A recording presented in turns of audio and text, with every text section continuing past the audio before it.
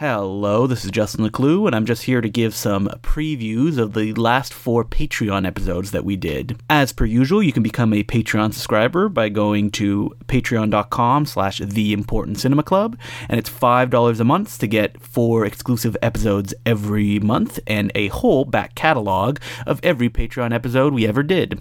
First off, we have a little preview here of the episode that we did on Robert Zemeckis and his film Who Framed Roger Rabbit.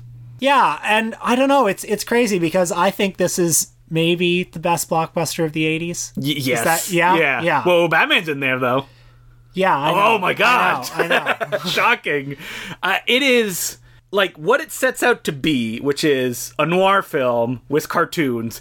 There could be no better version of this story. It's such a rich experience.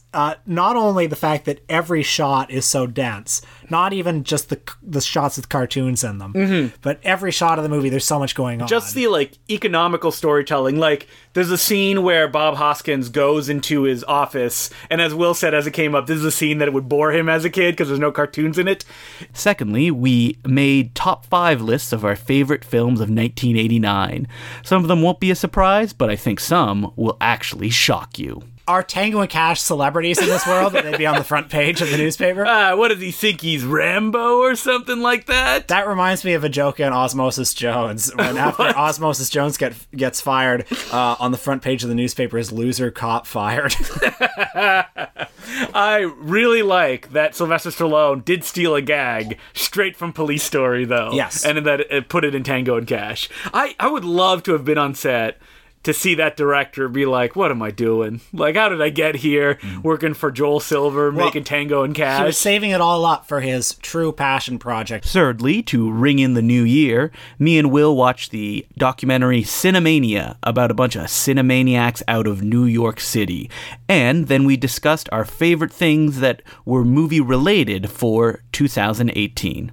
Guys like us, we look at it and say, there but for the grace of God, go on. It's like a horror story. Like this could happen at some point down the line. And there was one guy in particular who was really bothering me. You were like looking in a mirror. You're like, I hate this guy. I hate him. And I was like, and then you had a moment of sobriety and you went like, I guess I just kind of see myself in him physically as well as... That could absolutely be. And I can tell, okay, all of these guys totally think they're Woody Allen. And then 30 minutes into the movie, one of the guy goes, I see myself as a Woody Allen type. Yes, because Woody Allen, before he became synonymous with pedophilia, Woody Allen was like the absolute last resort of the beta male hoping to one day have sex. And finally, me and Will and our partners had a few drinks and watched some movies over the Christmas holiday. In this discussion, you hear us talk about the film 8 Crazy Nights, and within that same episode, there's a long discussion about a very early Jim Carrey picture called Copper Mountain. And I don't like this about Adam Sandler. He's really mean. And like, okay. But he's also ripped. I knew you were going to say that. There's a scene where he plays basketball and he takes off his shirt and he's just so built. But he's naked with this little boy. And right. Just, like, he's also disturbed. But it's not even like the joke is that he's ripped and that he's good at basketball, because we watched him do it for 15 minutes. It's not a joke. And like most comedians, like comedians, you're not supposed to feel inferior to, right? Like comedians don't normally position themselves, unless you're Joe Piscopo or something. They don't position themselves as really ripped and like muscular. Like you're supposed to feel on the same level as a comedian. It doesn't work if you feel inferior to the guy. But Adam Sandler at this point, he's riding high. He is so cool, and he's like, yeah. Make sure I look really muscular. I don't look muscular enough. More.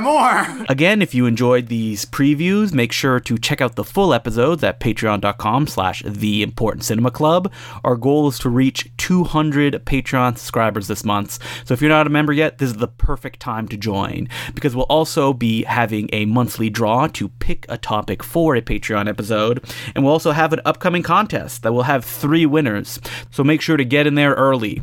And if you're a super fan or love receiving printed materials in the mail, I also write a monthly Important Cinema Club newsletter that for $10 a month, you will not only get all the Patreon episodes that me and Will have recorded, but I will also send you an exclusive 8-page newsletter filled with original material. Make sure to subscribe before the beginning of the month to get the next month's issue.